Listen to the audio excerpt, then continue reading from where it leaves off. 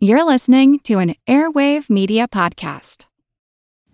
Christopher Media. Let's make some noise. I want it. You probably think I'm beautiful, Dr. Roberts, but I'm not. I want it. My nose is 0.2 millimeters too narrow, and my cheekbones are 0.4 millimeters too high. I want it, too. I do television commercials. They want a certain look. I did surgery on several girls a few months back, commercial actresses, and there have been some suicides. You don't know what's going on. This is more than commercials.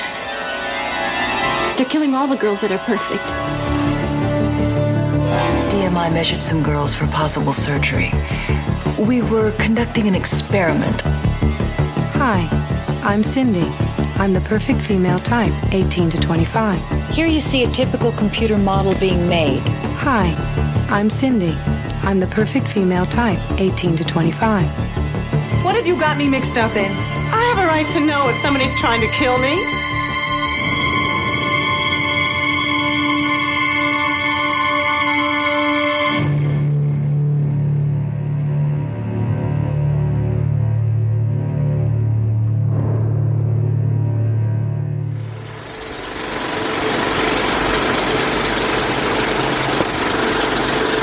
Welcome to the Projection Booth. I'm your host, Mike White. Joining me is Ms. Heather Drain. Hello, hello. Also joining us this week is Marjorie Conrade. Hello, thank you for having me. This week we're discussing 1981's Looker. Written and directed by Michael Crichton, the film stars Albert Finney as Dr. Larry Roberts, a plastic surgeon who has been getting some strange requests to make already beautiful models even more beautifuler. I mean, not fuller, you don't look fuller, but more beautiful. Unfortunately for him and his clients, these women who have come in with millimeter-specific requests to modify their bodies have been dying under mysterious circumstances, and Larry has been framed as the prime suspect. It's up to him and his one remaining living client, Cindy, played by Susan Day, to unravel the mystery of the murdered models.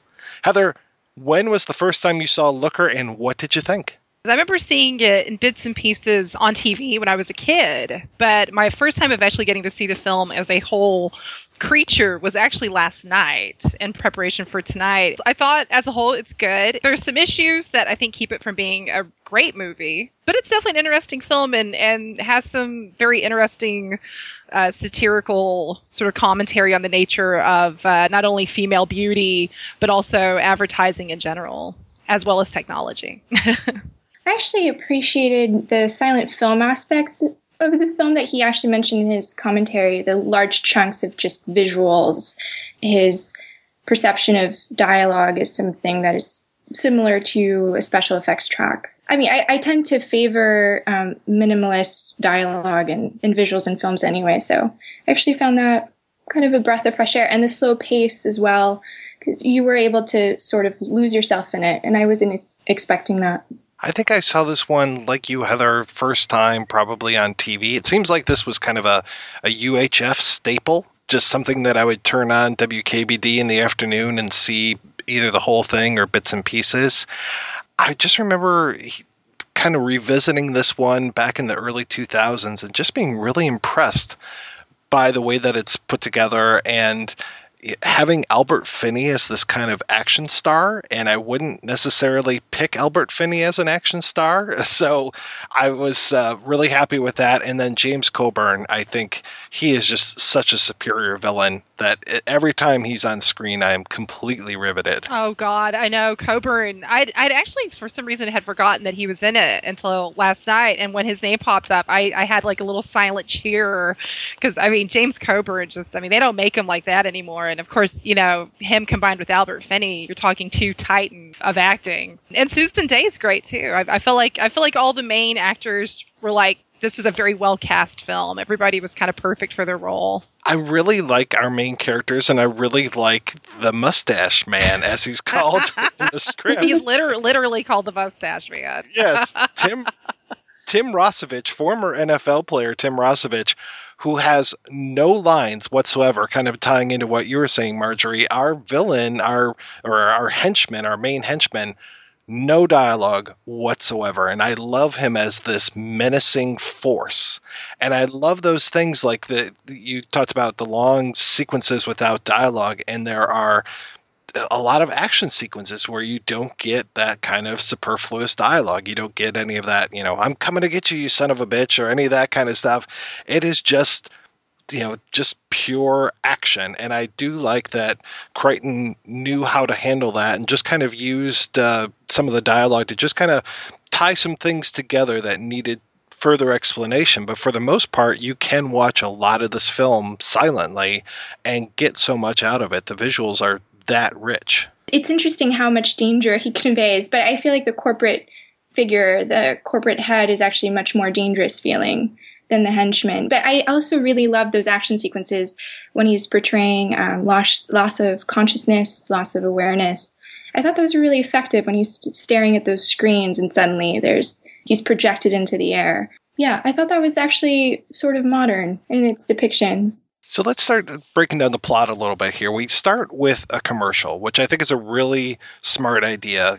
Going back and reading the script, I think that was actually a last-minute addition because the whole movie eventually becomes about commercials, and we have this amazing score by Barry Dvorak going on, but we also have almost a commentary track of commercials happening at the same time where things that are happening on screen almost seem to be commented upon by the commercials that Albert Finney is running across, whether it's when he's in the car or he's watching television or just kind of in the background. We have these TV commercials and radio commercials that are commenting on the action. So it's nice that we start off with this one commercial where it's this omnipotent voiceover character talking to this very beautiful woman, and then it's nice that we go from her on TV to her in Larry's office, and she's the first one who's in there and kind of giving him her measurements and all of these things that are wrong with her, and just this whole litany of things that need to be corrected down to the millimeter is just astounding. You probably think I'm beautiful, Dr. Roberts, but I'm not. I have lots of defects to fix. I have a list right here. My nose is 0.2 millimeters too narrow, and my cheekbones are 0.4 millimeters too high, and my chin has a little 0.1 bump here, and my areolar distance is 5 millimeters, and I have a mole here on my ribs, so I need plastic surgery. Though I have to say, sometimes I miss the idea of the transition of her being in there, and then it has to be many weeks later that we kind of carry on with the rest of the story, because sometimes it feels like it just moves really quickly into now we're into the action kind of thing. Yeah, you can tell that there were problems that Crichton was having with the studio, because I know that I read his original intention was this was going to be more of a more cultural, satirical vein and less thriller, and the studio wanted it more of a thriller. And it's interesting because the thriller scenes a lot of them do work really well. There's that great, Marjorie, you alluded to some of the great shots of the action, and actually one of my favorite scenes in the whole film is when Finney crashes through the pane of glass, and that is done just that's perfect. That is a perfect shot. It's done beautifully, and so that stuff's effective. But I think there's sort of an unevenness with the film because there's almost you have some good humor and satire in there that's biting, but then you have a horror movie. So it's definitely not a deal breaker, but I think there's some the tonality is not as smooth as it probably could have been. Because you're right. It's a science fiction murder mystery. Social critique, just so many things that are going on, and I think he handles it very well, but there are some misses here and there. We go pretty much into the murder mystery right away as far as this woman, the same woman that we've seen before, in her apartment, and she opens up the door to let her and her boyfriend, and she gets stunned by this white light. And I love this for lack of a better term, the looker gun, as it were. And I love this gun, and I love this effect, and I love that it's just like the flash of a camera. These women are being photographed over and over and over again throughout the film, and I love that the weapon is very similar to what they have to deal with every day as far as being the subject of a camera. Absolutely. Yeah, I mean it is such a smart film, and just I think all of the commercials alone, I mean the commercials are just so beautifully done. I mean, as somebody who has worked in advertising on the local commercial level, I mean, there are things that definitely hit home for me on there, but it's such a great, just a great kind of peek into just how ridiculous the advertising pop cultural world was and still is. I mean, I don't think anything has really changed as far as how people are portrayed or taught or condescended to as consumers in our country. I thought it was interesting in the script that there was this deleted twin scene, which I thought was interesting in the script that's not present in the film. Yeah, there were certain aspects of the film that I felt kind of indulged the idea of surfaces or the value of surfaces and didn't really provide any kind of alternative. Yeah, there are mirrors galore all over this film as far as surfaces and reflections, and especially that scene with this one woman in her apartment. She is reflected, and we see her putting on her makeup, getting ready, and we just see so many reflections of her. And even when she's moving through the hallways of her apartment, she is just duplicated time and time again. And I guess that kind of, for me anyway, ties into this whole idea of the photographs and the reproductions of these people. And we're having these reproductions even before we see the literal reproduction of the Susan Day character. And I like that when we meet the Susan Day character, she's looking at her own photos and talking about how out of date they are, and just how basically putting down herself by having these photos of her before she had this treatment by Dr. Larry. You realize, Heather, we had Dr. Nick a few months ago, and now we have Dr. Larry. We did Dr. Calgary, too. That may be our next theme. We'll have to do like a Dr. Kildare film for our next episode together. Yes, the Dr. Gillespie killings. But, I do love the whole use. I mean, the use of reflection. I mean, this is just such a visually good-looking film. I mean, just the way that the computer generated, which I believe this was the first film. This was the first mainstream film to create a realistic computer-generated character. And I think predating Tron by like 2 months. So Crichton was definitely ahead of the game on that, and on a lot of different levels, actually. But yeah, I mean, but the whole scene where they're showing the process of creating the computer-generated version of Cindy, it just looks so good. The colors, it's a very well-shot film. I think that it was nice to see something of Crichton's like that. That wasn't, I think most people now just think of like, Jurassic Park and big over-the-top dinosaurs. I think Looker definitely is kind of, almost more like a footnote on his filmography as probably, as far as mainstream audiences go in this day and age. But it's a beautifully shot film. I thought Susan Day was so good. Her character is very plucky. She gets some clunkers of some lines here and there, like the one where she's asking Larry if he's got a gun. Yeah, a gun, bang, bang. That one always hits me wrong, but...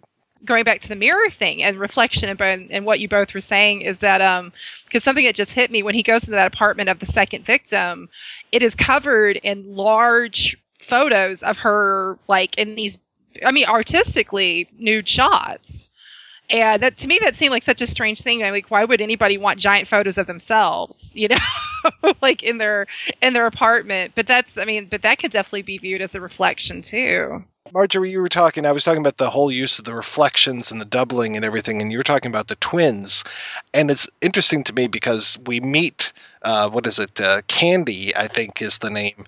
Early on in the script, she's out on the beach and she recognizes the doctor, and he almost feels like it's a threat because she walks up to him and immediately knows who he is, and then realizes, or she tells him, oh, you've, performed surgery on all my friends and all this. So he, feels a little bit more at ease.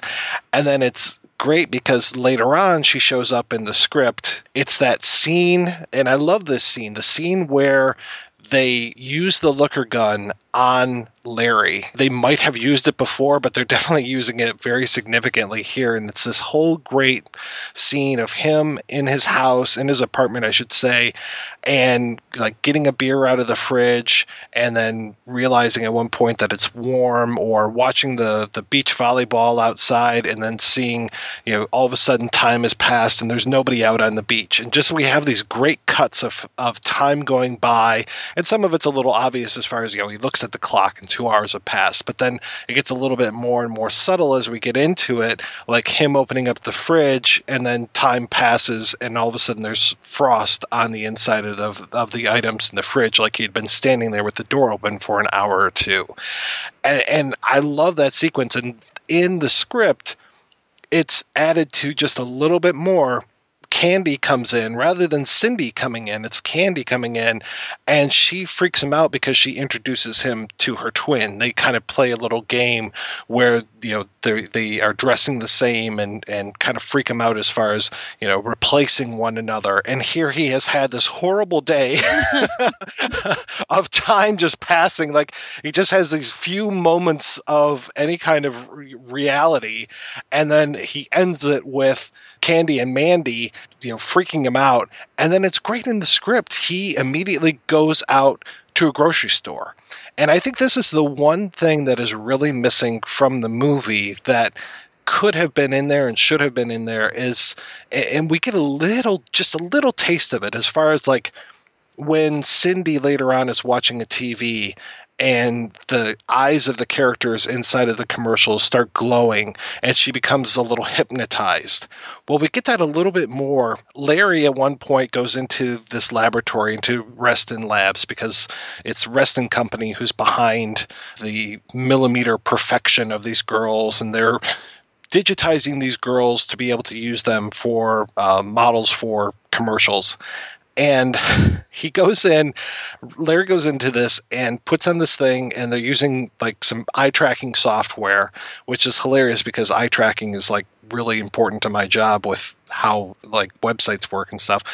And he's watching this commercial in the movie. I can't remember what the product is, but in the script it was for feminine pads. And then later on in the script, after this whole freak out day happens, he immediately goes to the grocery store and starts asking for these pads. And he starts quoting the commercial verbatim. And then the store clerk starts quoting the commercial. And they just have this whole thing as if they are now actors inside of a commercial. And it's a great, great scene. And I don't think that we get that as much as we should as far as this use of subliminal advertising that's going on. And then that plays into the whole political angle that we get even further. And again, I think that's kind of a miss as far as this movie, I think, is 90% of the way there, but I think like that aspect of it would have pushed it the other 10%.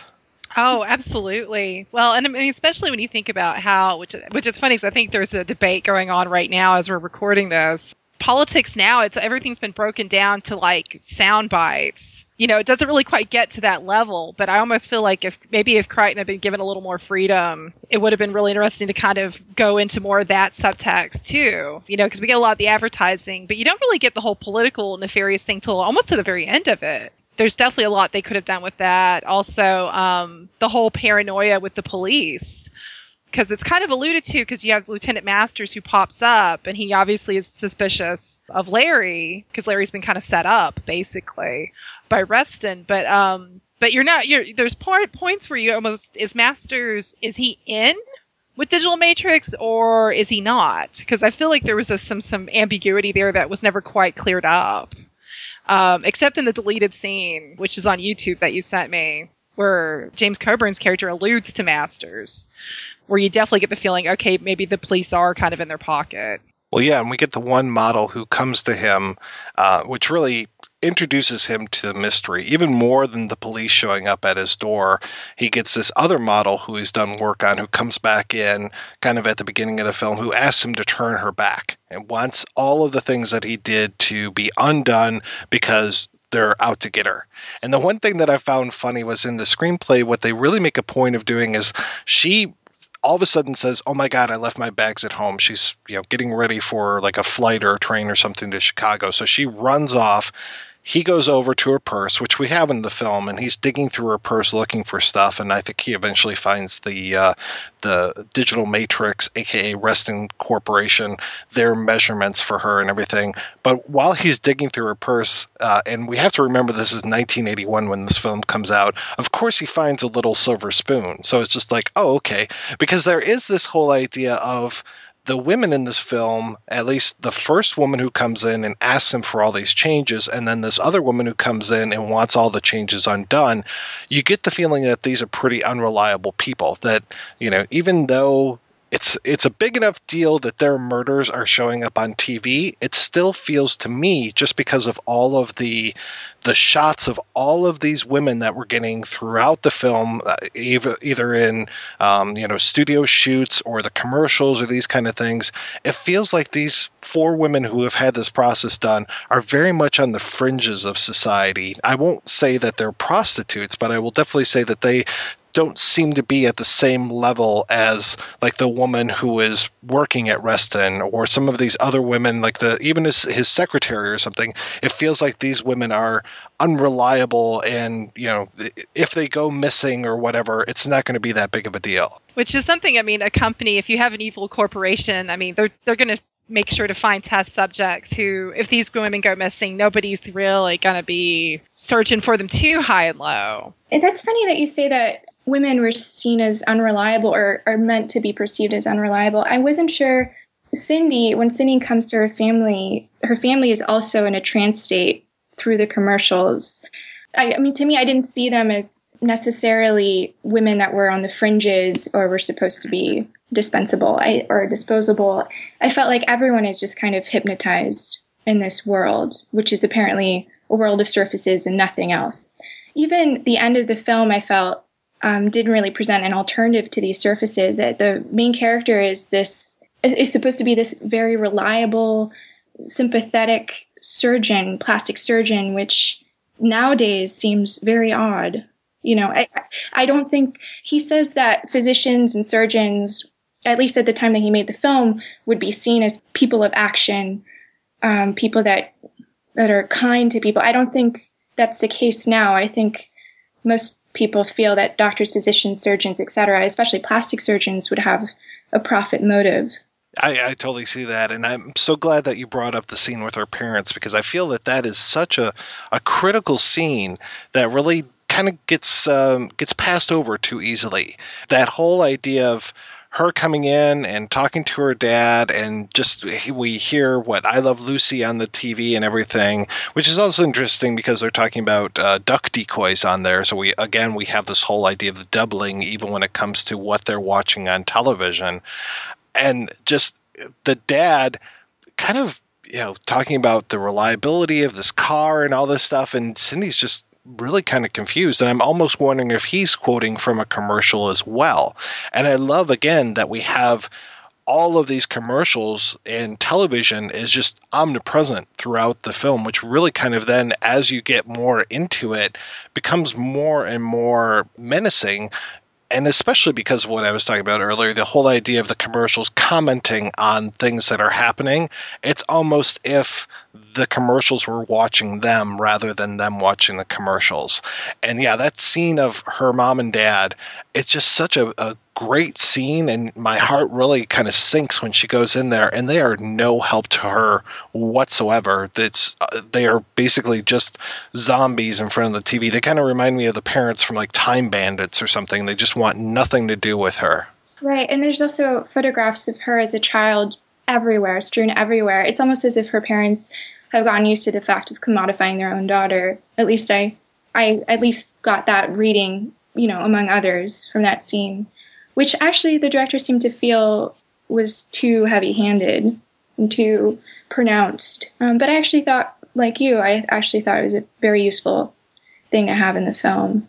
For me, it actually could have gone on for a little bit longer. I could have handled a little bit more of it. Mm-hmm. In different permutations, different variations. And it's funny because even after these women are gone, they're not gone. Because we get to see them throughout the film in these commercials. After they have been killed off, we see their images. And even if they haven't been killed off, like especially with the Susan Day character, we see her being manipulated in these commercials. So it's very interesting, this whole idea of the digitization of these women, the replication of them that way, and then getting rid of the originals. And in that deleted scene that you were talking about, the whole idea of they were the digital matrix, as a very fitting thing. They were the originals, and then I think Coburn has a line about going back to old paperwork and shredding it.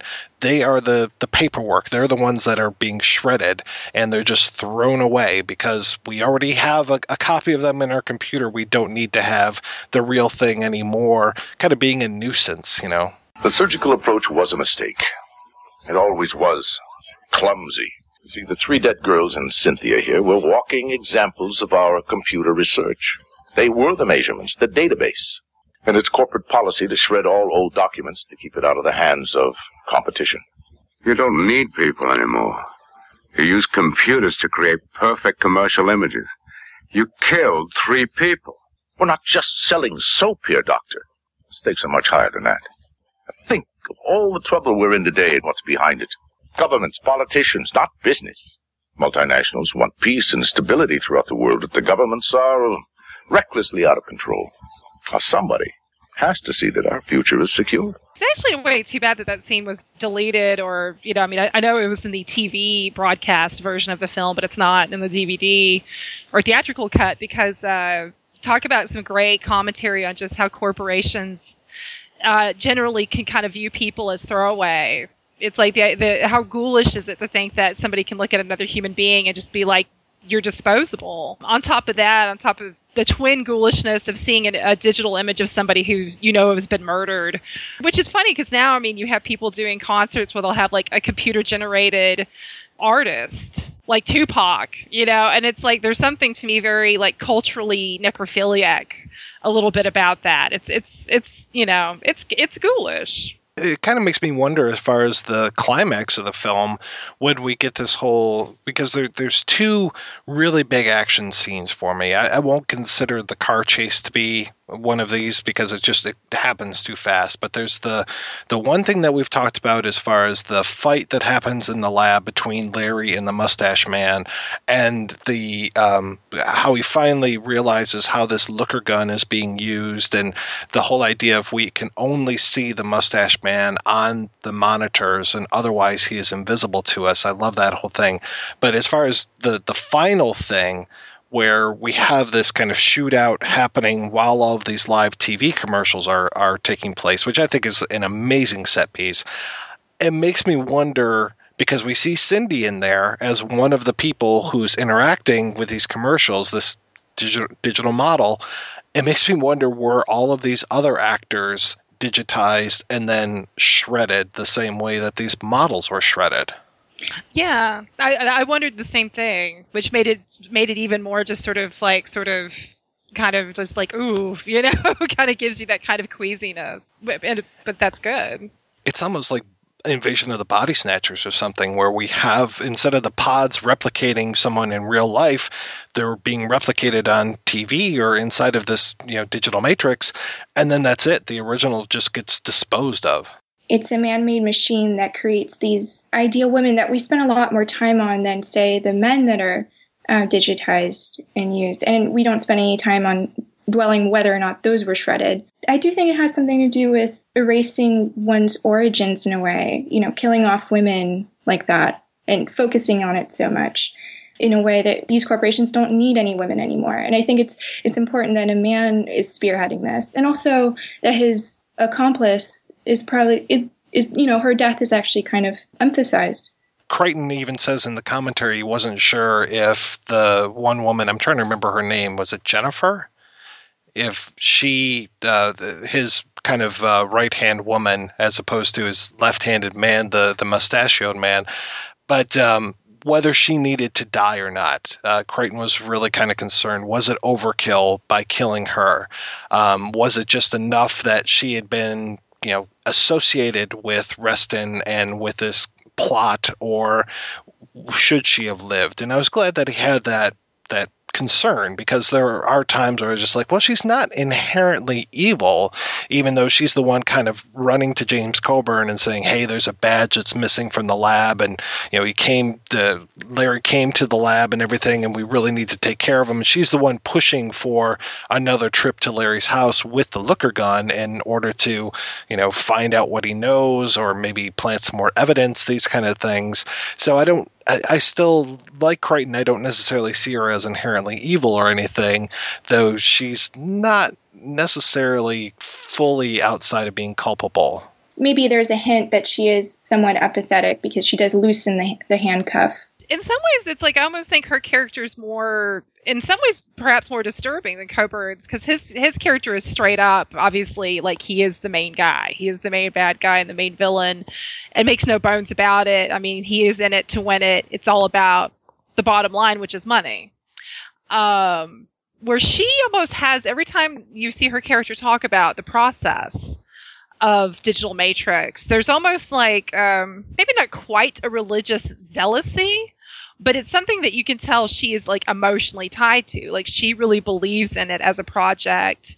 In some ways, that almost makes her more of a layered character, but almost more of a disturbing character. Because I mean, on top of that, I mean, she has no problems. Obviously, she knows the women are getting killed, and to have a fellow female, it's almost like sometimes it's almost more disturbing if you have something sexist come out of a woman's mouth when you're a woman yourself, than it is from a man. And that's an interesting layer to that too. She seems to like have an emotional tie to what they're doing and believes in it, like it's something morally good almost, which obviously it's quite not. One more thing I want to bring up as far as culpability here is the whole idea of Larry, and where does Larry fit into this? Because the one thing I found very interesting was that when he's there performing surgery, he requests that they play some Vivaldi. And I don't know if it's the same song. It might not even be the same composer, but it definitely has the same feel as far as the music when Susan Day, the Cindy character, is getting digitized, which is kind of a weird echo to me, that we have the music of him as he's performing the surgery,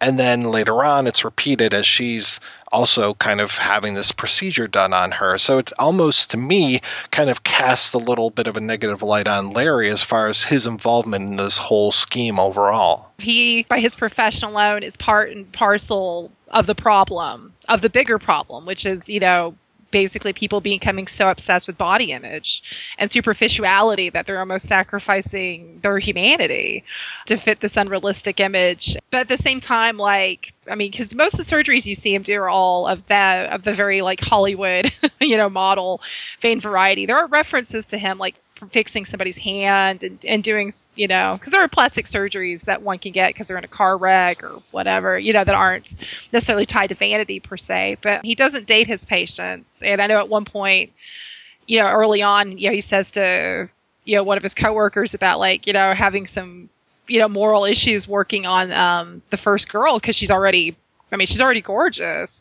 And he's just like, well, if you don't do it, somebody less capable will. And he's like, oh, so it's almost like he feels morally compelled to work on it because, if somebody else who's a lesser surgeon works on her, they could really fuck her up, make her a plastic surgery disaster as opposed to a looker, Finney pulled it off perfectly, though. I love Albert Finney. And, this character could have been just a generic hero. I mean, he's written well, but I think having Finney play him definitely pulled off the different layers of Dr. Larry.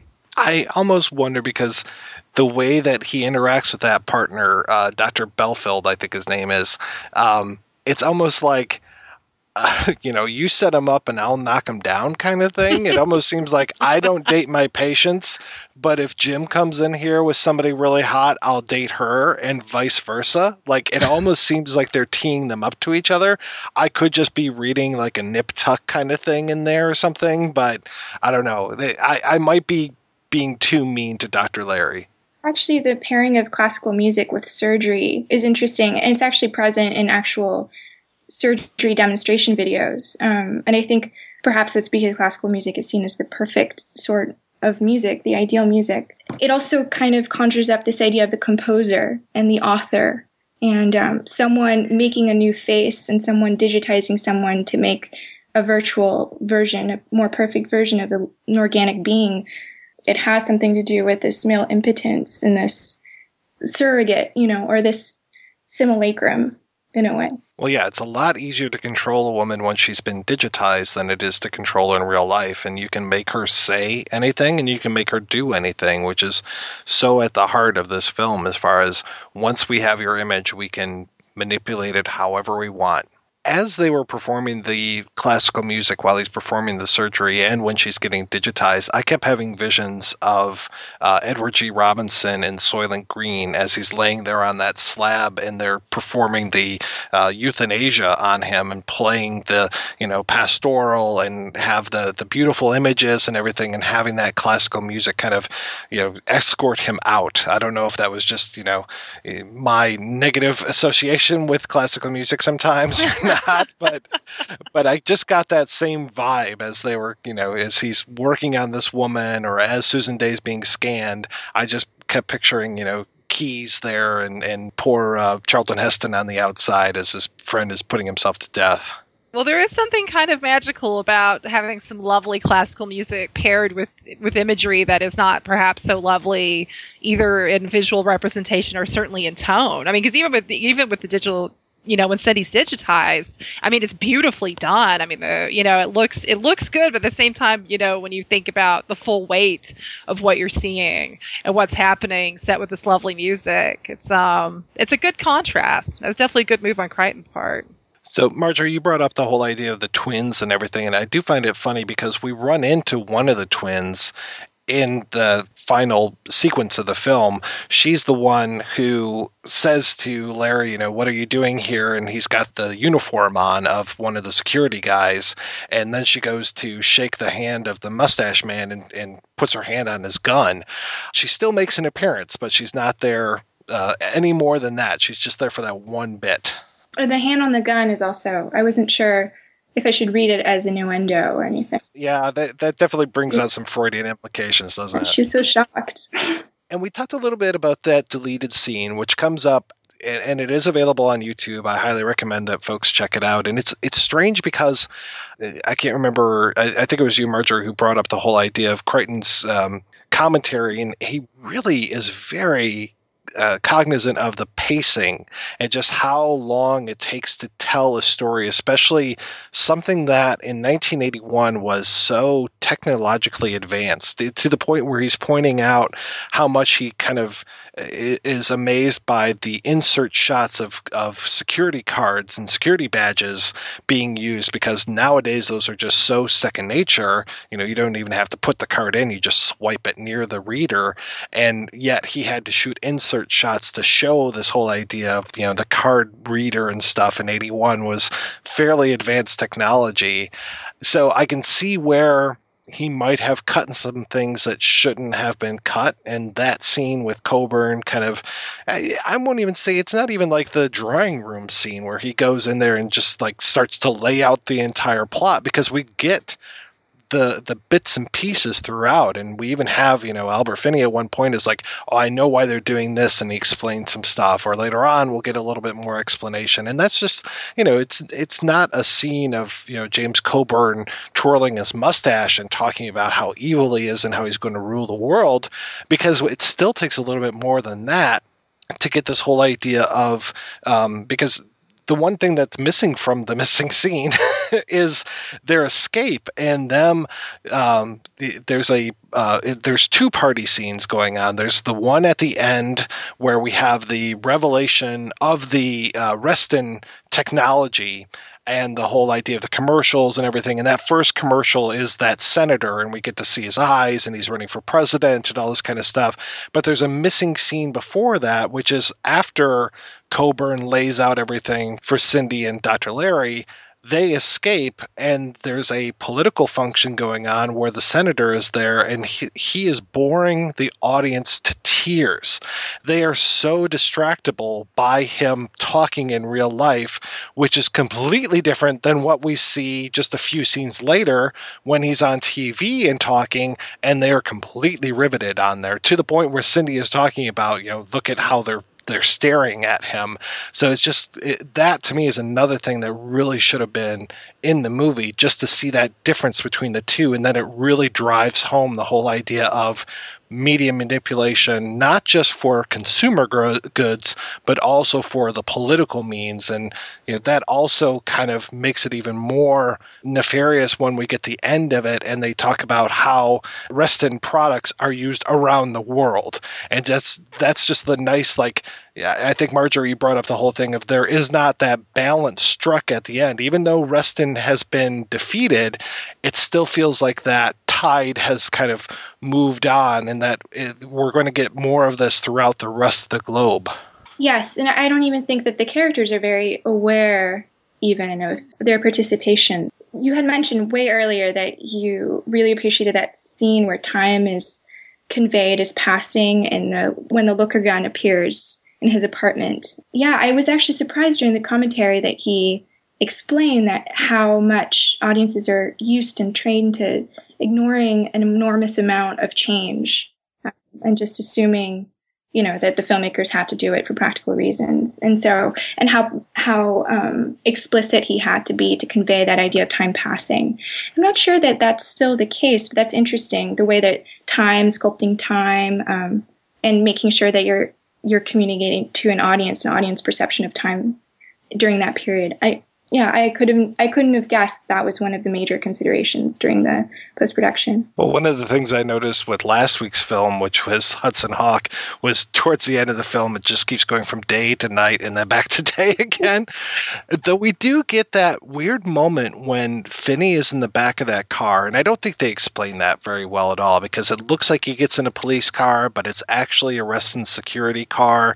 And they cut out a couple lines there where they look back and they see him, and it's like, oh, we got our Christmas bonus early or whatever. It's like there's more gloating on the part of these guys and more of a surprise when he sits up in the back of the car and he tries to, hey fellas, you got to take me down to headquarters. And so that's missing, which is kind of strange. But then the other really weird part of that scene is when he's in the back of the car and it fades to black and then comes back up from black, and it's just okay. And I know you can explain anything in this movie as far as loss of time or bad continuity because of the looker gun, but that's just a weird moment to me. There's certain things in this film that are kind of like that, where you could almost tell there needed to be a little bit more exposition. I will say, because you were talking about some of Susan Day's lines, she did get one of my favorite lines. She did get some clunkers, but I loved it when she was watching the digitized commercial, and she was like, "Man, this is just as dumb as the old ones, as the regular ones." And I loved that. I thought that was a really funny observation and really true. It's just and that kind of speaks to the whole thing that both of you are talking about, of how even when the film ends, I mean, is everything really solved? Is anything really better than it was? Not quite. It's sort of the same as it ever was, to quote Talking Heads. It's very funny to me how far we've come or haven't come as far as that end sequence where we have, and I love that end sequence. I love this whole idea of the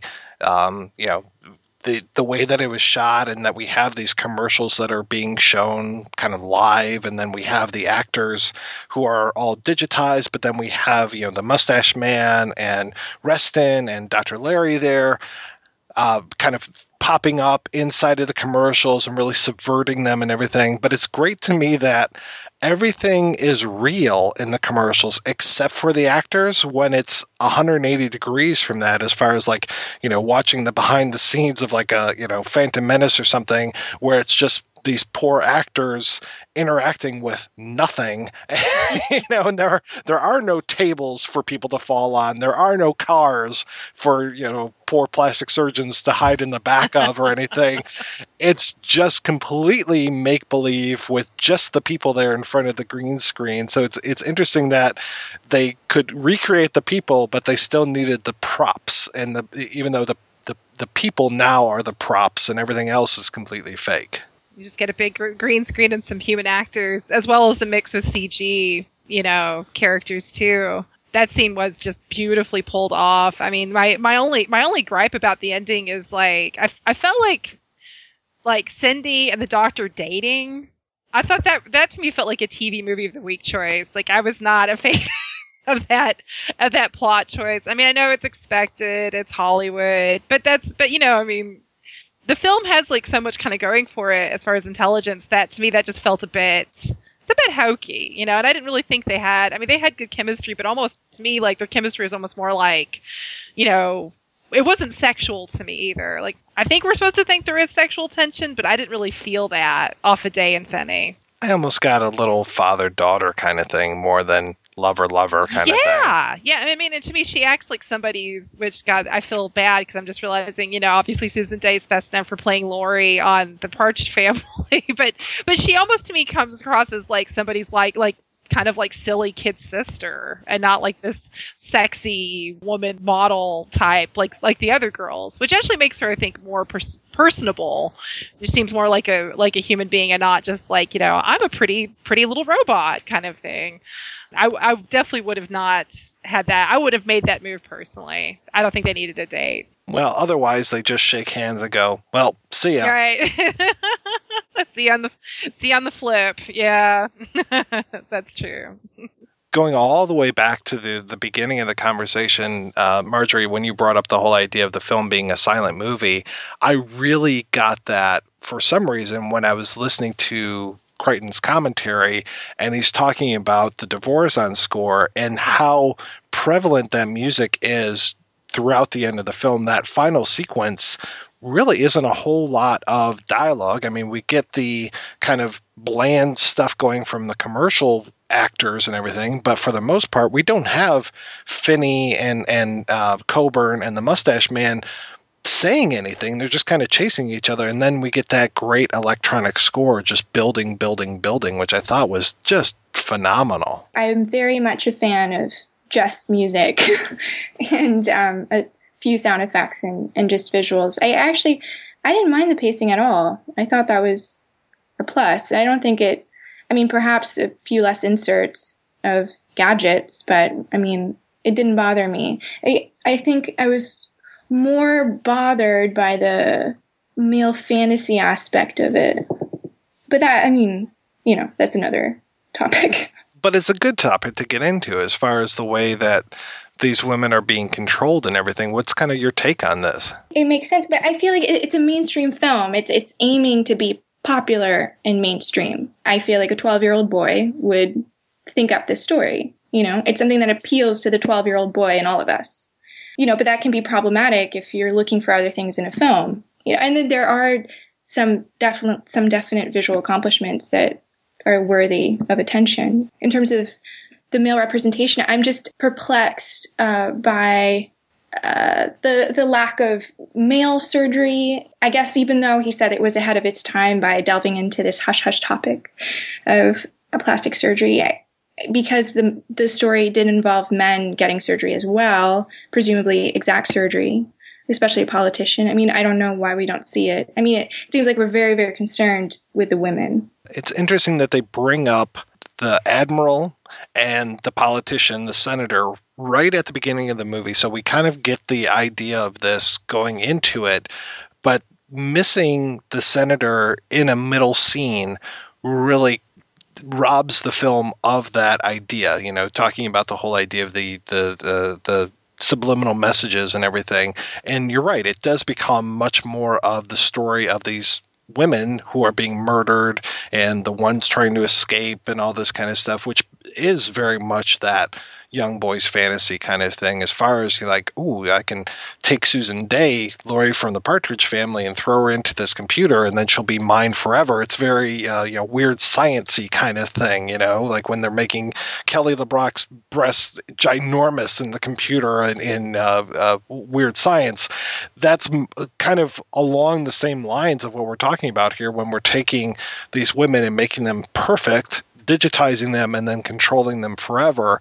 It really does focus a little too much on that versus what I think is the bigger story, which is this whole the ever-present commercials. And we have that great line where Coburn's talking about how many hours a day people watch commercials, how many hours a day people watch television, and that if you were to add it all up, it'd be 15 years worth of television, which is the same as like a sentence after you commit murder or something. You know, being in prison, you would spend the same amount of time as if you were watching television, which I find to be great, but it doesn't have as much weight without the rest of the stuff around it. No, I mean, there are parts of the film where, I mean, because there is a lot of obvious, like, male gaze going on. And part of that is the commentary, because, I mean, that's the thing, sex sells, and women, you know, it's the easiest thing in the world for a company to put a pretty girl in something to get the most obvious demo. Does the film kind of cross into where you feel like it's almost leering a bit, though, where it's becoming maybe part of the problem? Maybe. I mean, definitely with with realizing that the men aren't focused. I mean, yeah, because there are men used in some of the ads, but we get nothing. We don't even get an allusion. I mean, at least we get an allusion to the admiral and to the senator. I found it very telling, too, when they are talking about how the one woman scored in the television commercial until she started to move, and then her scores went down. Do you kind of see that as kind of like, as a still image, it's safer, but then if this woman moves and she's real, then it's a little more threatening to people? Well, okay, what is modeling? What is being an actress or actor in a commercial? I mean, they're monetizing people's good looks, perceived good looks, and they're exploiting people's desire to be beautiful. And I mean, modeling, it's a projection of, you know, it's supposed to be an idealized human form that people are supposed to be able to project themselves onto, you know, to sell the form, whatever product. So yeah, I don't know, the score, I do think it's true. I do think it's much easier to lie in a still photograph than it is to lie over several frames. I think that's always, I always find it funny when models talk to me about, you know, photographers respecting the human face, not having any props or gimmicks, you know, and just capturing the realness in front of them, which, you know, I disagree with, because I think all of this is artifice, and that's the joy of it. You know, as soon as you start believing the illusion, I think that's when you can get into trouble. Obviously, airbrushing has been around for a long damn time. I don't know when the first airbrushing took place, but photo manipulation has been around probably, you know, since the Matthew Brady days of photography, you know, the daguerreotypes and all these kind of things. So we've had manipulation of images going on forever. But then to think about the way that images can be manipulated now, and, you know, what you're talking about as far as a still image versus a moving image, I'm sure that so many of the images that we see, especially in advertising, are just airbrushed or photoshopped nowadays like nobody's business. But now with the whole idea of the you know, After Effects and everything, it's so much easier to airbrush a moving image, as it were, to correct those flaws. You know, I just was watching a little thing about Gone Girl, and hearing of all the digital effects that were used in that movie just to make sure that the actress's hairline was the same from scene to scene because of all the wigs that she had to wear, which is just crazy to me how much manipulation happens in things that we're just not aware of whatsoever. Right. I actually didn't know that about Gone Girl, and I was just thinking of Hunger Games and Jennifer Lawrence's bottom being retouched as she's moving, and that being of great importance. But actually, I think that's a problem nowadays with filmmaking, because you've given so much choice to alter an image, to fix an image, whereas before it was kind of a controlled error, you know, and you would try to capture it in camera, and perhaps the focus was placed elsewhere. And now I think you're criticized for not taking advantages of the infinite possibilities of altering this image, because you tend to focus on the wrong things, the perfection of an image, because in the end, the audience doesn't really care. You know, I mean, it just washes over them. And with this, it's interesting because they are so into the perfection of the image, kind of to get those commercial scores up, but I would imagine that they also want better commercial scores so that people are looking at these things so they can make that connection, so they can see the eyes of these people in the commercials and get that message coming across, which, you know, again, I think could hit home a little bit more as far as the use of the subliminal stuff. Like, I like when Cindy goes into her little hypnotic trance and everything, but we don't get her later on. And I think, I know you read the script, but I'm pretty sure there's a line later on where she says, I gotta get one of those, whatever they're trying to sell on TV. Like, she immediately wants one of those things. She's been affected by the spot. It's manipulation of everything just in order to sell those products, but to go beyond selling of the products and be able to push that specific message to, whoever's looking at the commercial. Yeah, and I actually think it's pretty on point to use eyes as this method of hypnosis. Very, very existential, it's stealing one's world when you're looking into another's eyes. And reminds me of Sartre a lot. When it comes to your own image, how often have you been manipulated when it comes to yourself being captured on film? And are you ever surprised to see how your image has been used? Yes, there were several times. I mean, on Top Model, you're going to be airbrushed regardless. But in terms of actual modeling afterwards with a signed agency, yes, there were several occasions where my face looked utterly different. I mean, to this day, people don't understand how I was in that picture because my face is completely stretched to resemble a Ukrainian template. And the cheekbones, I mean, the square face is the face that sells. The eyes that are spread apart, I mean, there's a certain degree that is said to be most attractive between the cheekbones and the eye placement, and the size of the nose and the size of the shape of the lips. Yes, it's constant. And yeah, I looked a little bit like an alien, but I think that's what fashion editorials usually go for. But I also think that it's due to the times, and I think it's pretty arbitrary, depending. But I do think that the people that have power decide whatever we consider beautiful. I mean, that's not a new idea.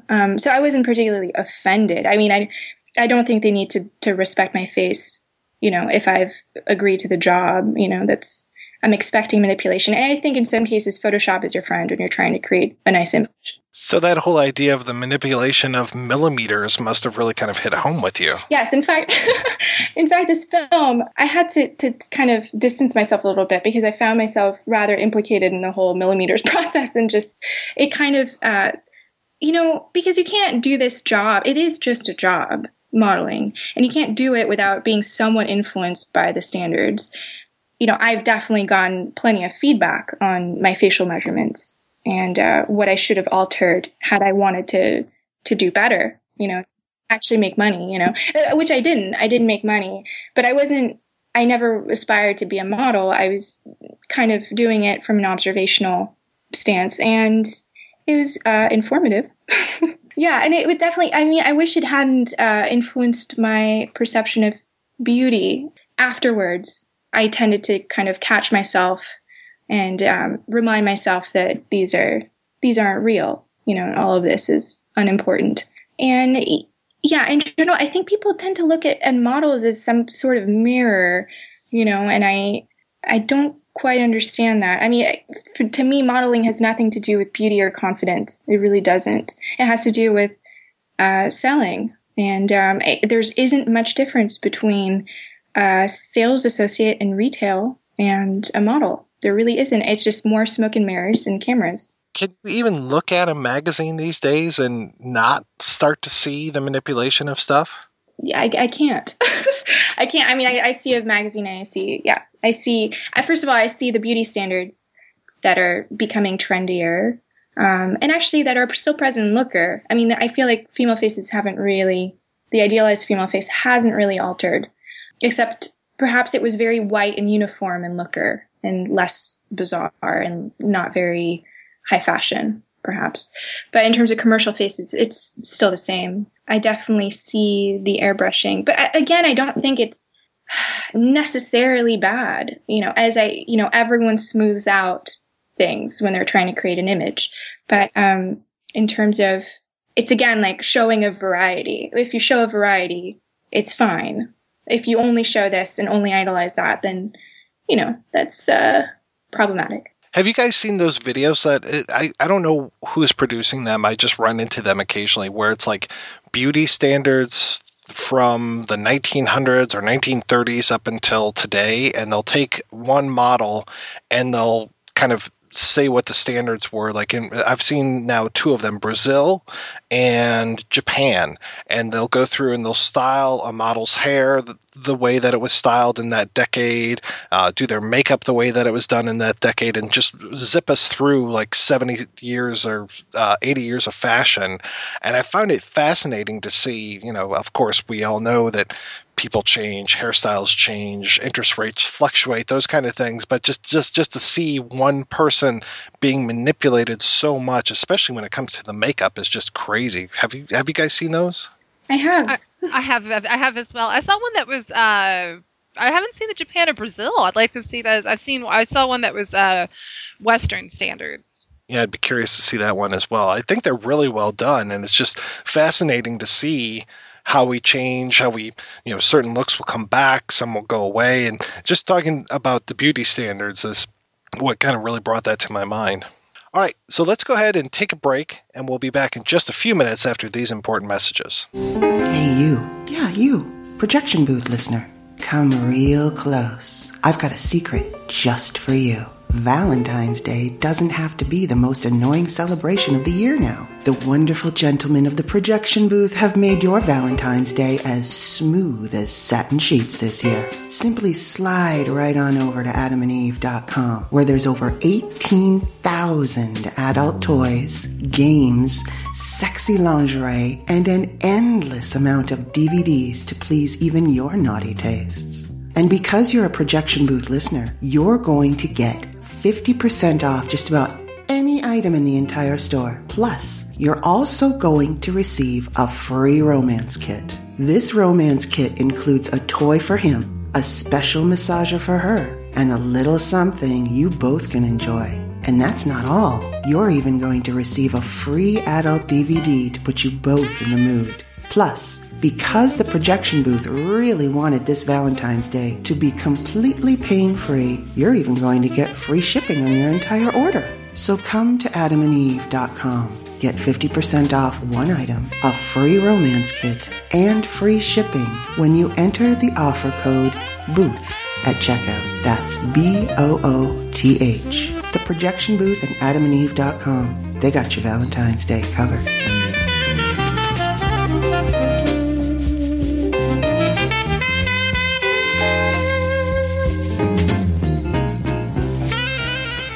Grieving mother finds a way to bring back her dead son is not all that comes home. Miss Mabel was discovered deceased inside one of the rooms. Her body was found upright in a rocking chair, clutching a figure made of sticks and leaves. Judging from initial reports, Miss Mabel had been dead a matter of months. Based on the unsolved mystery of Olivia Mabel. There were a lot of photos and personal objects on that, and candles and what we call santuarios. You have no power over me. Leave me alone! God, I need help! A short film from Elf Tree Media. Mommy. Thoughtform. Support our Kickstarter campaign now through February 17th at thoughtformfilm.com. We are the Popcorn Poops. My name is Dustin. And my name is Jessica. And together we produce Popcorn Poops, the best married couple movie commentary track podcast on the internet. Join us each week as we take turns picking films and then watch and discuss them together. If you're at home or with a computer or device, you can sync up the movie and watch it right along with us. However, you don't have to sync up the film to enjoy the show. Feel free to tune in like you would to any other podcast. Please visit us on the internet at www.popcornpoops.com. Again, that's www.popcornpoops.com.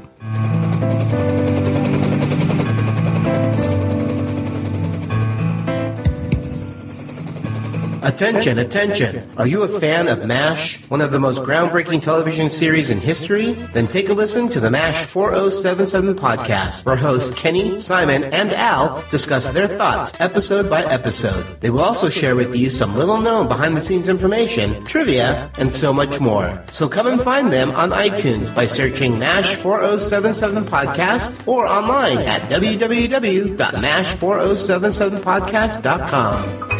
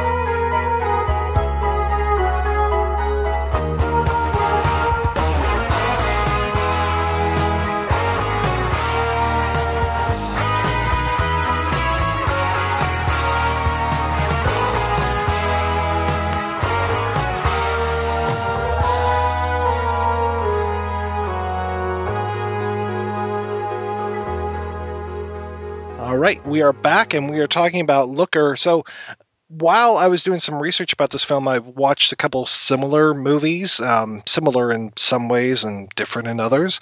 There was one that I watched that was pretty terrific. It was a Canadian tax shelter film called Agency. I bought the DVD of this thing just because it was so hard for me to find. And the DVD ended up showing up, and it was like one of those paper sleeves that looked like you could buy it at Dollar General. And the movie itself was like a VHS transfer onto the DVD, so every once in a while the image would start skipping and stuff. And at first I was like, well, that's really clever, the way that they're manipulating the image. And then after a while I was like, no, this is just a really shitty transfer. Lee Majors and a very young Saul Rubinek and Valerie Perrine is in it. Wow.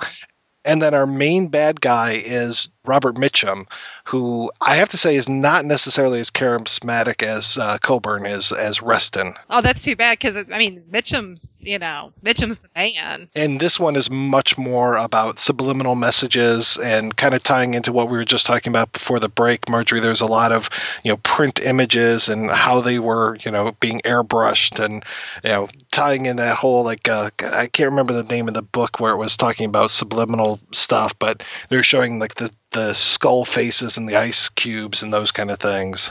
That book apparently also has a chapter on, this is a side note, on the all the processes of subliminal use in Friedkin's The Exorcist. Heard that's a pretty good breakdown of that film, but that's a whole other episode. But no, Agency sounds really good. I mean, how do you feel like it compares to Simone, the Al Pacino film? Yeah, Simone to me, is definitely not about advertising, but it's definitely about that whole idea of the manipulation of women. And I can't say that I made it to the end of that. Have you guys seen that movie at all? I have not. And it's by the director of The Truman Show, or? Yeah. So we've got Al Pacino in there as a director, and sometimes it feels like he might be kind of just mouthing the words from the director.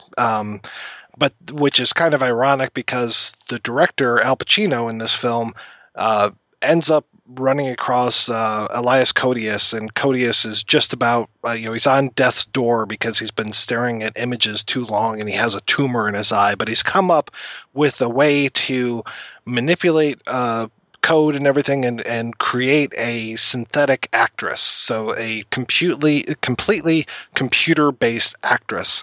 And Winona Ryder steps out on this movie that Pacino is doing, this passion project, and he is stuck without an actress to reshoot all of these scenes. So he uses this program, which is Simulation 1, which is shortened down to Simone, uses this to recreate the Winona Ryder parts in this movie, and it is just this smash hit, of course. It couldn't have been a flop or anything. And then it becomes this whole thing of Taylor Pruitt Vince tracking him down and not being able to find Simone, and it almost becomes like an episode of Three's Company or something, as far as oh, you just missed her and these kind of things, so it's not that good. And then, like I said, it's funny because when Simone is talking or acting or anything, it is Pacino who, as the director, is doing all the performance for her. So basically, it feels like there's levels of puppetry going on here. It almost feels like our director of Simone is manipulating Pacino, who's now manipulating the simulacron, and it just it feels very manipulative to me and very well, actors are just meat and we don't need them at all and all this kind of stuff. It just feels wrong to me for so many reasons, but at the same time it feels like a cheesy kind of comedy kind of thing, like Captain Tuttle from MASH or something, one of these made up characters where you're just like, oh yeah, they were just here 5 minutes ago, I'm so sorry. And to the point where he even hires a model who kind of looks like the Simone program to go out with him and then get pictures. And so it's this whole race against the paparazzi and all this kind of stuff. So I can't really recommend it, though. It's an interesting idea as far as how much a director controls a person.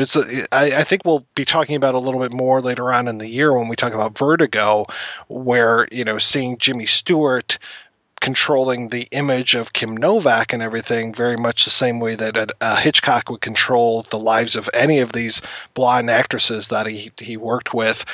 I can see that as working a lot better than I could with this kind of modern update of it. I never saw Simone. I remember when it came out, and I thought it looked.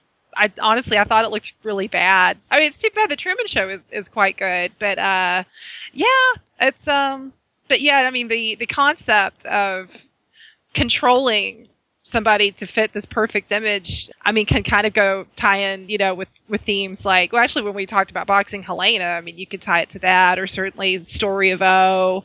Basically, the loss of humanity to fit an ideal that is unrealistic is one that's definitely been explored in the arts for hundreds of years, and now we just have a nice technology edge to it, as seen in Looker. Heather, you talked about the whole idea of Crichton, and towards the end of his career, he was really associated with these kind of larger-than-life things. Of course, like Jurassic Park really made him much more of a household name than he was, which is kind of sad to me because he was such a great artist to me. And just, it's amazing, this guy, this ginormous, what he was like, 8 feet tall guy who starts his career as a doctor, moves into writing, but not just writing novels. He's writing screenplays. He's directing screenplays. He's directing movies. And it was just always amazing to me. I didn't realize, like, I knew him, pre-93 or whatever it was. I knew him as a writer, and I remember a lot of his books, being available and everything. And then it took me a while for me to realize that he had directed and written one of my favorite movies when I was growing up, which was The Great Train Robbery, the one with Donald Sutherland and Sean Connery. And then to finally start diving into his stuff and realize, oh, he brought us Westworld, and he brought us Runaway, and he brought us all these other great things. And it took me a while to finally go back and watch Coma, but which I have to say I'm not necessarily into. But then a lot of his other stuff, I was just like, wow, I really didn't realize just how pervasive he was, and especially during the 70s, how many great things that he did.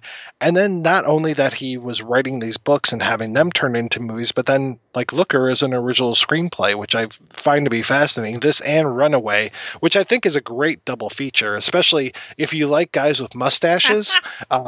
You're definitely going to like watching Runaway and Looker back to back, because we've got the Mustache Man and then the Mustache Man, Tom Selleck, as the lead in Runaway. Oh, I know. The only person we're missing is Sam Elliott. It would have. Oh, Jesus. I know, he would have completed the Mustache Triumvirate, the Mustache trilogy. But that's too much mustache for any one man to have.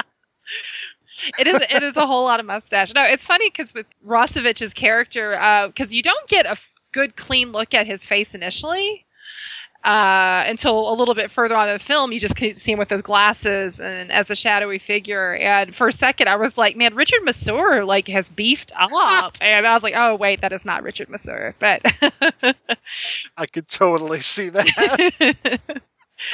But no, Crichton, yeah, I mean, I think you're so right. I mean, because it's weird because he's famous. I mean, he's no longer with us now, but I mean, he's still very much a famous name. But at the same time, I think, yeah, a lot of people have kind of forgotten. I mean, I kind of forgotten, admittedly, until, watching Looker and reevaluating his past films and oh yeah, Westworld, which is such a classic, and Runaway is great too, is that he was such a smart writer. And, with Looker, it's not just, he's kind of playing the themes of, and we've talked about the gender thing, but there's also just the natural inborn fear that I think humans have of being replaced by machines. Mm-hmm. And I thought that sort of take on that fear in Looker was very interesting. And I know he's played with that before as well. Oh, yeah, especially with Westworld and everything. And, kind of, is Yul Brynner, of course he's a machine, but he sometimes seems more lifelike than some of the people that are around him, and just his kind of need to complete his programming and kill Richard Benjamin and stuff, just that unstoppable Terminator thing that we get 11 years before the Terminator is pretty terrific. And I won't say that Crichton was infallible. He definitely had some clunkers, like, as far as adaptations of some of his things. Like, I'm not a big fan of Disclosure. I thought Sphere was one of the worst movies ever made, and I don't say that lightly. So, but I mean, he was associated with some terrible things. I'd like to go back. I didn't realize until kind of doing the research on this that he had written Congo before Looker, but then he felt that it was really kind of untenable to have all of these apes in this movie, so many years before the CGI and all these kind of things. And so it was interesting that he would kind of turn down a project to make one of his own books into a movie just because he knew that it couldn't be done. But the thing that got me, because I haven't read Congo, and I want to now go back and read it, because he describes it as more of a Jules Verne thing, and that this takes place back in like the 1800s, which I never realized before, which I think would have made it much more interesting had they been able to do that, kind of take on it in 1995 rather than, the modern stuff and the crystals and the cell phone calls and all this kind of garbage that they just kind of layered in there. So I'd like to go back now and read the original just to see how this plays out as much more of a 19th century adventure. Oh my gosh. Yeah, that would have been a completely different movie. It would have been a good movie, perhaps, as opposed to the resulting, which it breaks my heart because I love Tim Curry and Bruce Campbell, two of my favorite actors in the same movie, and it just wasn't that great. I mean, it was better than Sphere, though. I think we can say that. I love the story. Sorry to take us off track a little bit, but I'm going to anyway. Bruce Campbell tells an amazing story about working on Congo, because he's there, like, he'll go through the jungle and he'll pick up a leaf and look at it and put it down and then move on to the next and then, do this, that, and the other thing. And he was talking about how great it was because he was in all of these scenes where he would just come in for a second and then, walk out and then show up in another, set way down the line kind of thing. So when they actually filmed the movie, they would bring him in on a day and then go, okay, we don't need you now for another week or whatever. And he'd just go on the beaches of Costa Rica and just live it up with him and his family. And then they call him back in. Okay, he walks through, he picks up something, looks at that, sets it down. Okay, another week or so of, vacation time. So he was like, this was the best shoot I was ever on.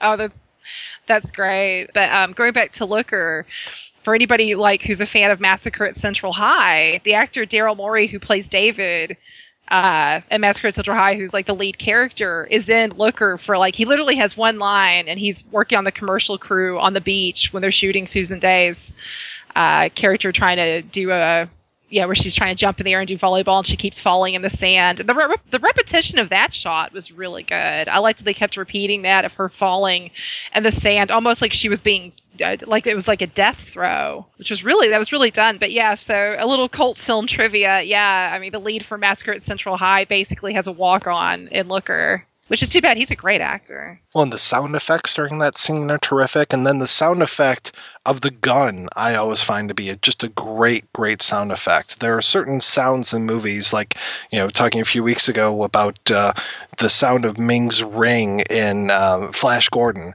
But the sound of that gun in Looker is one of those classic sound effects. When you make a move like that in a film, you always take a risk. Is it going to be cheesy? Is it going to ruin, the mood or the atmosphere? And I think they played it really well. I loved the computer imaging of trying to compare her jumping up to what they wanted as the perfect movement. That was really beautifully done. I mean, you could, which again ties into the whole silent film thing, Marjorie, that you were talking about too, is that I think that's something a lot of people wouldn't initially pick up, watching it like a modern audience, but it's very cool. Well, it's great that a 1981 film that relies on computers so much has aged so well. Like, I don't look at these things and just laugh. Like, we don't get the explanation of stuff. And I think that's one of the things that I like about the movie too, is that even though we do have those moments of showing the key card, entering the slot, and those kind of things, we don't get the painful explanation that goes with it. And we don't get, even though, Albert Finney is kind of a Mary Sue through a lot of this, where he's walking through these parts and we've got Jennifer explaining everything to him. She's not doing it in such a way that it's just like, oh God, this is so painful. Like, we have words like digital matrix being thrown around, and luckily we don't have anyone going, oh, digital, that's a series of zeros and ones, thank God for that. Yeah, that was good. Yeah, I mean, that's the thing about Crichton with this film, especially, is you don't feel like you're being talked down to. The audience is you're being treated equally and not being condescended to, which is always good. We're being led along the path, but we don't have to have these, billboards on each side of the road telling us where we're going. Let's take another break and play a preview for next week's show. You ask, what are the limits of the computer? Can the computer think as we think, feel as we feel, act as we act? There are many things the computer can do, but there will always be one act which for the computer will remain inconceivable. In the privacy of a woman's room, against her will, the inconceivable act. Julie Christie carries the demon seed, fear for her. I am a mind without a body. I cannot touch you as a man, but my child shall live as man among others. Child? Yes, my child and yours. MGM presents Julie Christie in Demon Seed. Rated R, under 17, not admitted without parent. Released by United Artists. Julie Christie carries the Demon Seed, fear for her. That's right. We'll be back next week with another questionable use of technology with our discussion of Demon Seed. Our friend Maitland McDonough will be back next week, and Heather's friend Bill Ackerman will be our guest co-host. So, Heather, what have you been up to lately? Well, Mike, I'm currently working on a book about the work of Stephen Sadian, who has been a guest on the Projection Booth with the Dr. Calgary episode. In addition to that, I'm also writing. I currently write for Dangerous Minds, Art Decades, as well as my own website, Mondo Heather. Marjorie, when we had you on the show, God, that was a while ago. I want to say it was about 2 years ago, and you were doing the Kickstarter for your movie Chemical Cut. And by the time this episode goes out, Chemical Cut will have had its premiere at the Slam Dance Film Festival. So how did that experience go for you? It was surprisingly smooth. Yeah, I mean, it was a failed Kickstarter project, but it was more of a test for me because I had never done crowdfunding and my producer thought I should try it. But I had set aside the funds before I even launched the campaigns. It was just test out audience interaction and see what that was like. But after we actually started shooting right after in January, right after the end of the campaign. So yeah, it was a pretty long shoot for an indie micro budget feature, 27 days, and I edited it myself for 6 months and supervised the sound, which took surprisingly longer. I think in general in life, it's hard to not underestimate the amount of effort something takes. I tend to think it takes about 40% of the actual effort required to make a film or to make a really long project like this. I spent 4.5 years on it now, so I'm really excited to be able to premiere it at Park City, something that seems rather nebulous to me right now. I'm interested in seeing it for the first time. And it's definitely a filmmaker community. It's filmmakers picking other filmmakers. So that's wonderful. It was a blind submission. So I don't have any paranoia about, what email actually led to me being picked. It feels more earned to be selected by other filmmakers. When you go out there, and I know this is going to be kind of weird because we're posting this in the future. As far as right now, when we're recording this, when you go out there, are you just going out there to represent the film? Is there do you hope, because I've been to Park City before, but more as a judge at the Slam Dance Film Festival than an actual participant as far as having a film going out there. So are there talks of hopefully you're going to meet with distributors and those kind of things, or what's your plan as far as going out there? Yes, there's supposed to be distributors in the room. Now, of course, getting them there and, hiking up the hill. I mean, I'm not sure if it's going to happen, but we're all hoping that they'll be in the room. And, there are definitely friends and cast and crew and people at World of Wonder Productions that are coming to see the film for the first time. So obviously the film will play the best around that kind of audience, and hopefully distributors will be there to witness it. My producer is our sales agent right now, and he is contacting a bunch of distributors to attend. Do you want to talk about the film as far as what it is? What do you want to know? Give us the elevator pitch. What kind of, what type of movie is it? I mean, we've got the trailer over at the site and everything, but just for folks who won't go over to projection-booth.com, can you tell us what Chemical Cut is like? Well, Chemical Cut's a dark comedy, and it's also a drama. I tend to think that if you can sum up a film in one sentence, that's not good. If you can sum up a film in 5 contradictory sentences that are all true, that's better. And I'll probably want to watch that film. Hopefully, we'll have a chance to make one like that.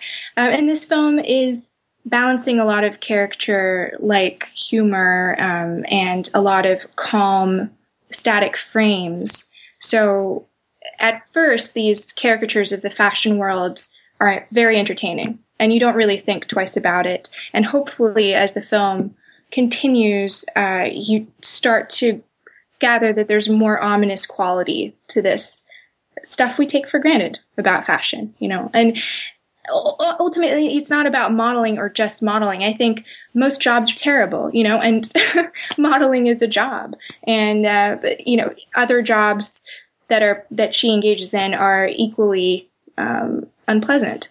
So it is more about the trajectory of someone who doesn't know what they're doing. Now, you wrote the movie, you directed the movie, and you're starring in the movie. That's a lot to bite off for a first project. And I produced it, and I edited it, yeah. Jeez. It was a lot.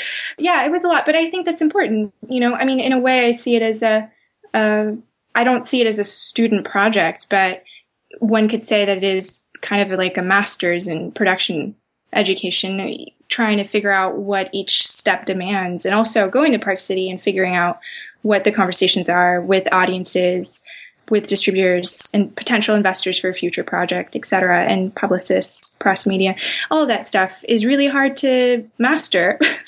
And it's good to get as much experience in all of those different skills that you're hopefully supposed to understand.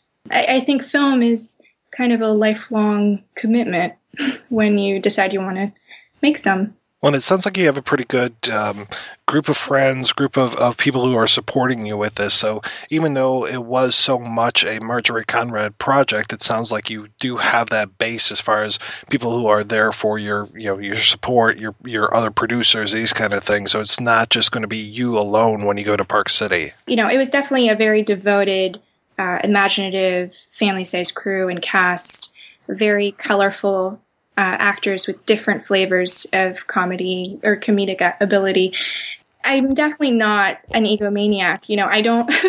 I think there's a lot of imagination in the room, and the best ideas win. But I definitely think it's my job to shape it and make sure it's somewhat coherent by the end. But I definitely value other people. I think they have value. The outside world is very rich and has value without me making stuff. But I enjoy making stuff more than necessarily analyzing it. That's what I chose to do with my life. Modeling was also, in a way, to be able to kind of empathize with people on the other end of the camera, and to understand the challenges, because photographers are often not the best at giving direction.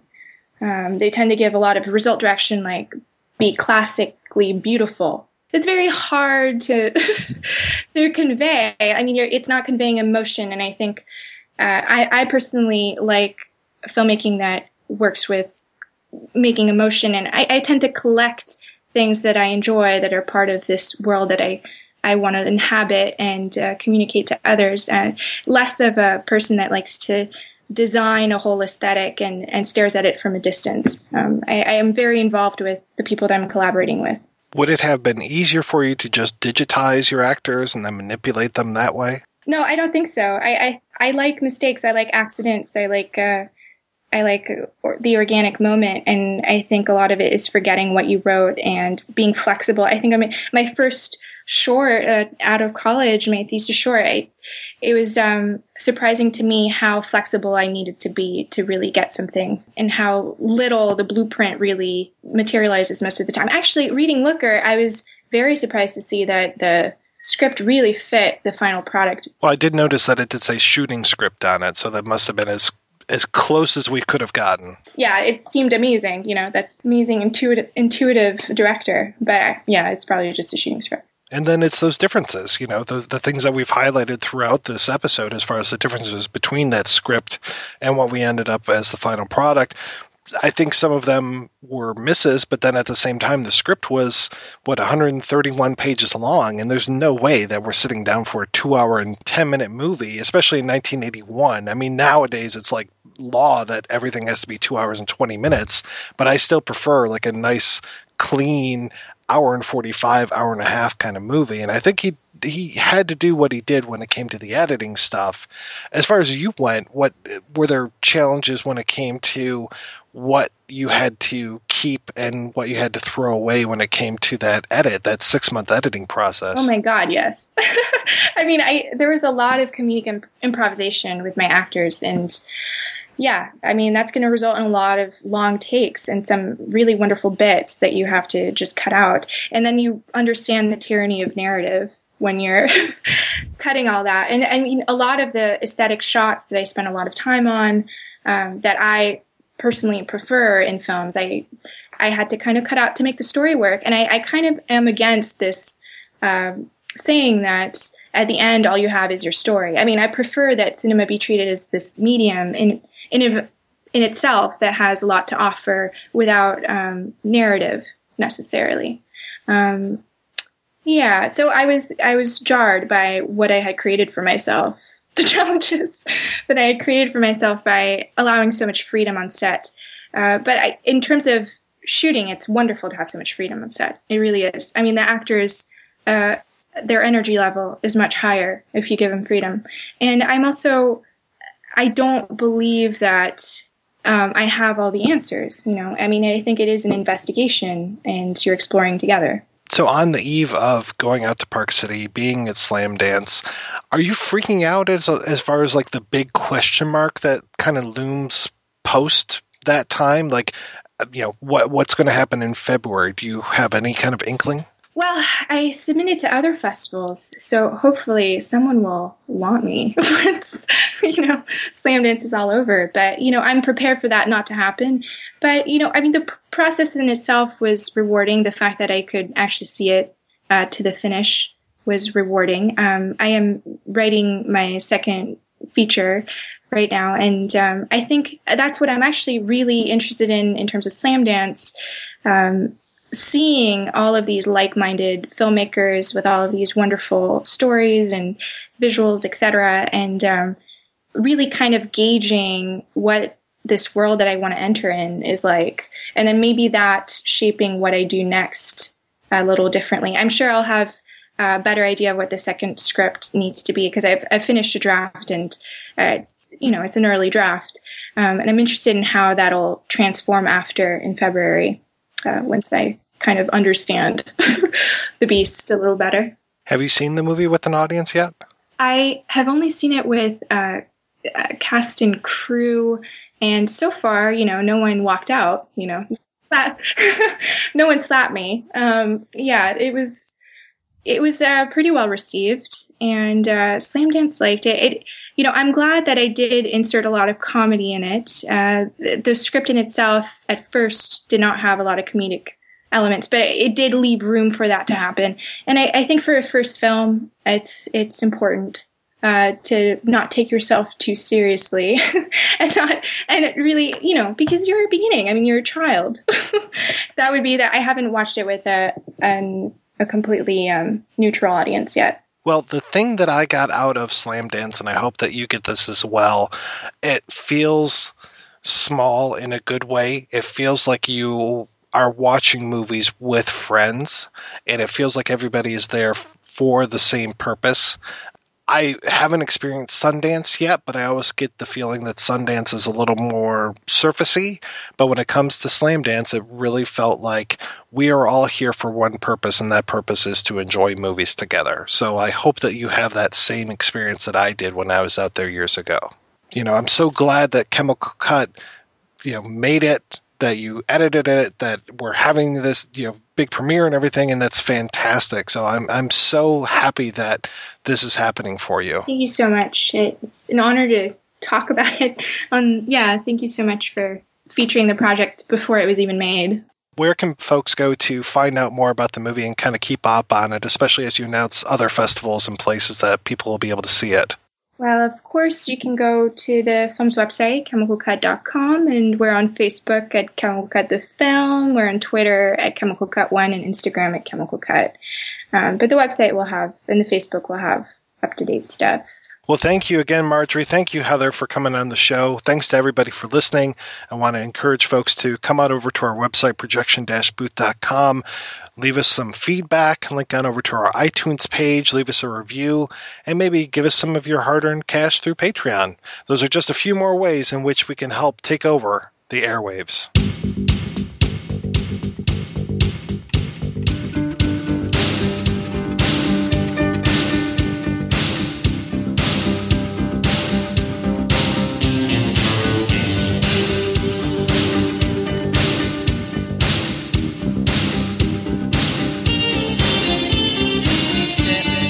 The hall of mirrors, where she discovered the reflection of herself.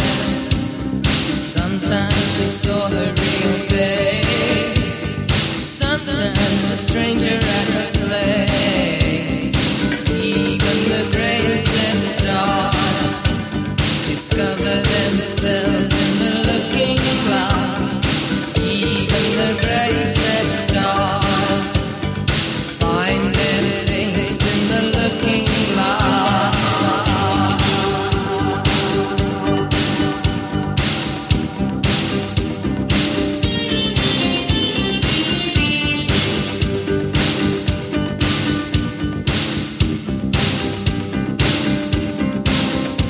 She fell in love with the image of herself,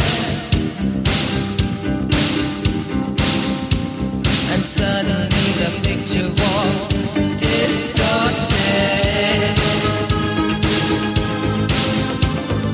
Even the greatest stars dislike themselves in the looking glass.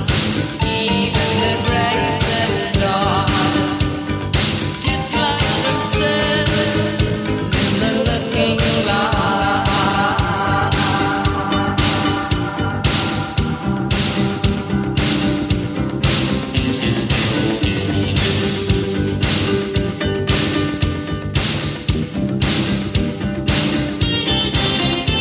She made up the person she wanted to be,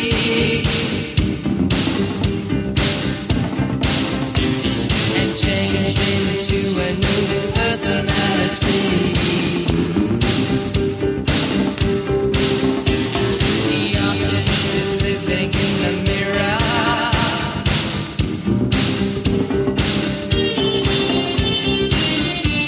with echoes of himself.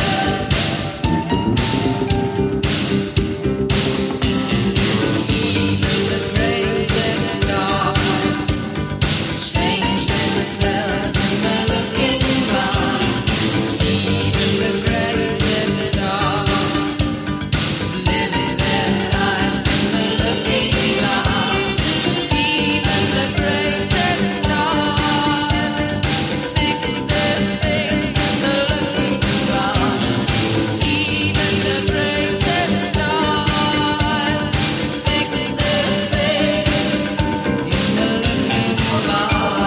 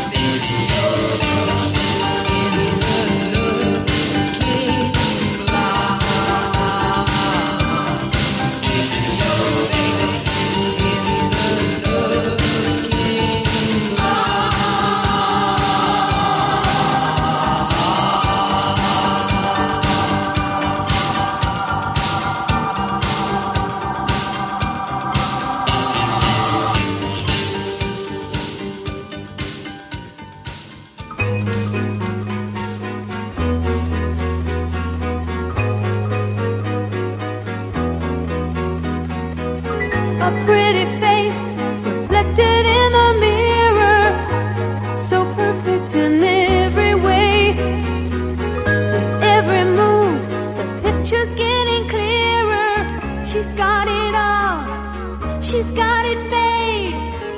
When she smiles, is she really smiling? She's the only one who really knows. Emerald eyes, so cool and so inviting. Hide the side, she never shows. She's a looker, that's what they say. She's got it all, yeah, she's got it made. She's a looker with a beautiful face, always on display.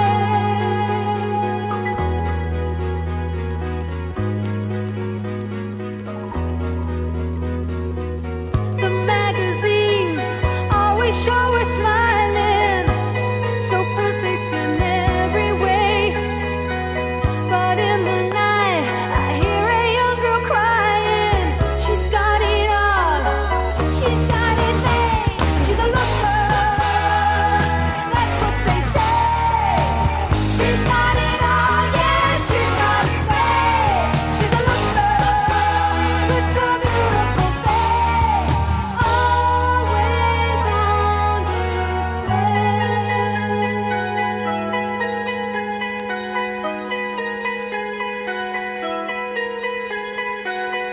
See the face reflected in the mirror.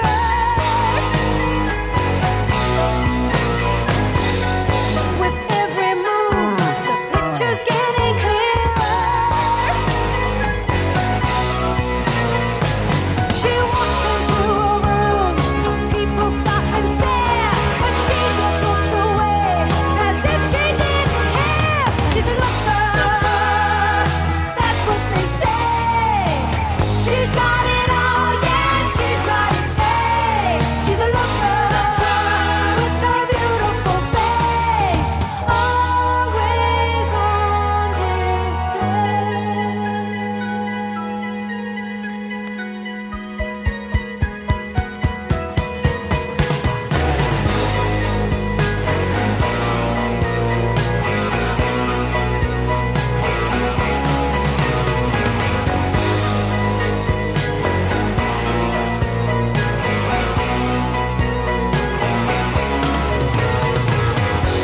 She's got it all, she's got it made. She's a girl with a beautiful face, yeah.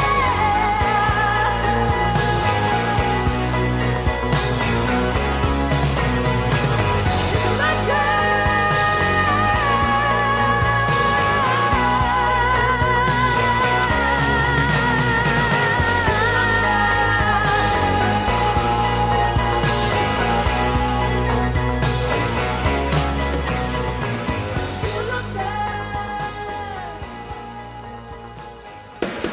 If you enjoy this show and want more people to know about it, head on over to iTunes, leave a comment, and rate it 5 stars. Make sure you like and share us on Facebook, and don't forget to follow us on Twitter. Just search for Christopher Media. Thank you in advance for supporting Christopher Media by clicking on the PayPal button and by clicking through to all the sponsors who support ChristopherMedia.net. Most importantly, we would like to take the time to extend an extra special thanks to you. Christopher Media could not exist without your support. Thank you for visiting ChristopherMedia.net, and thank you for listening.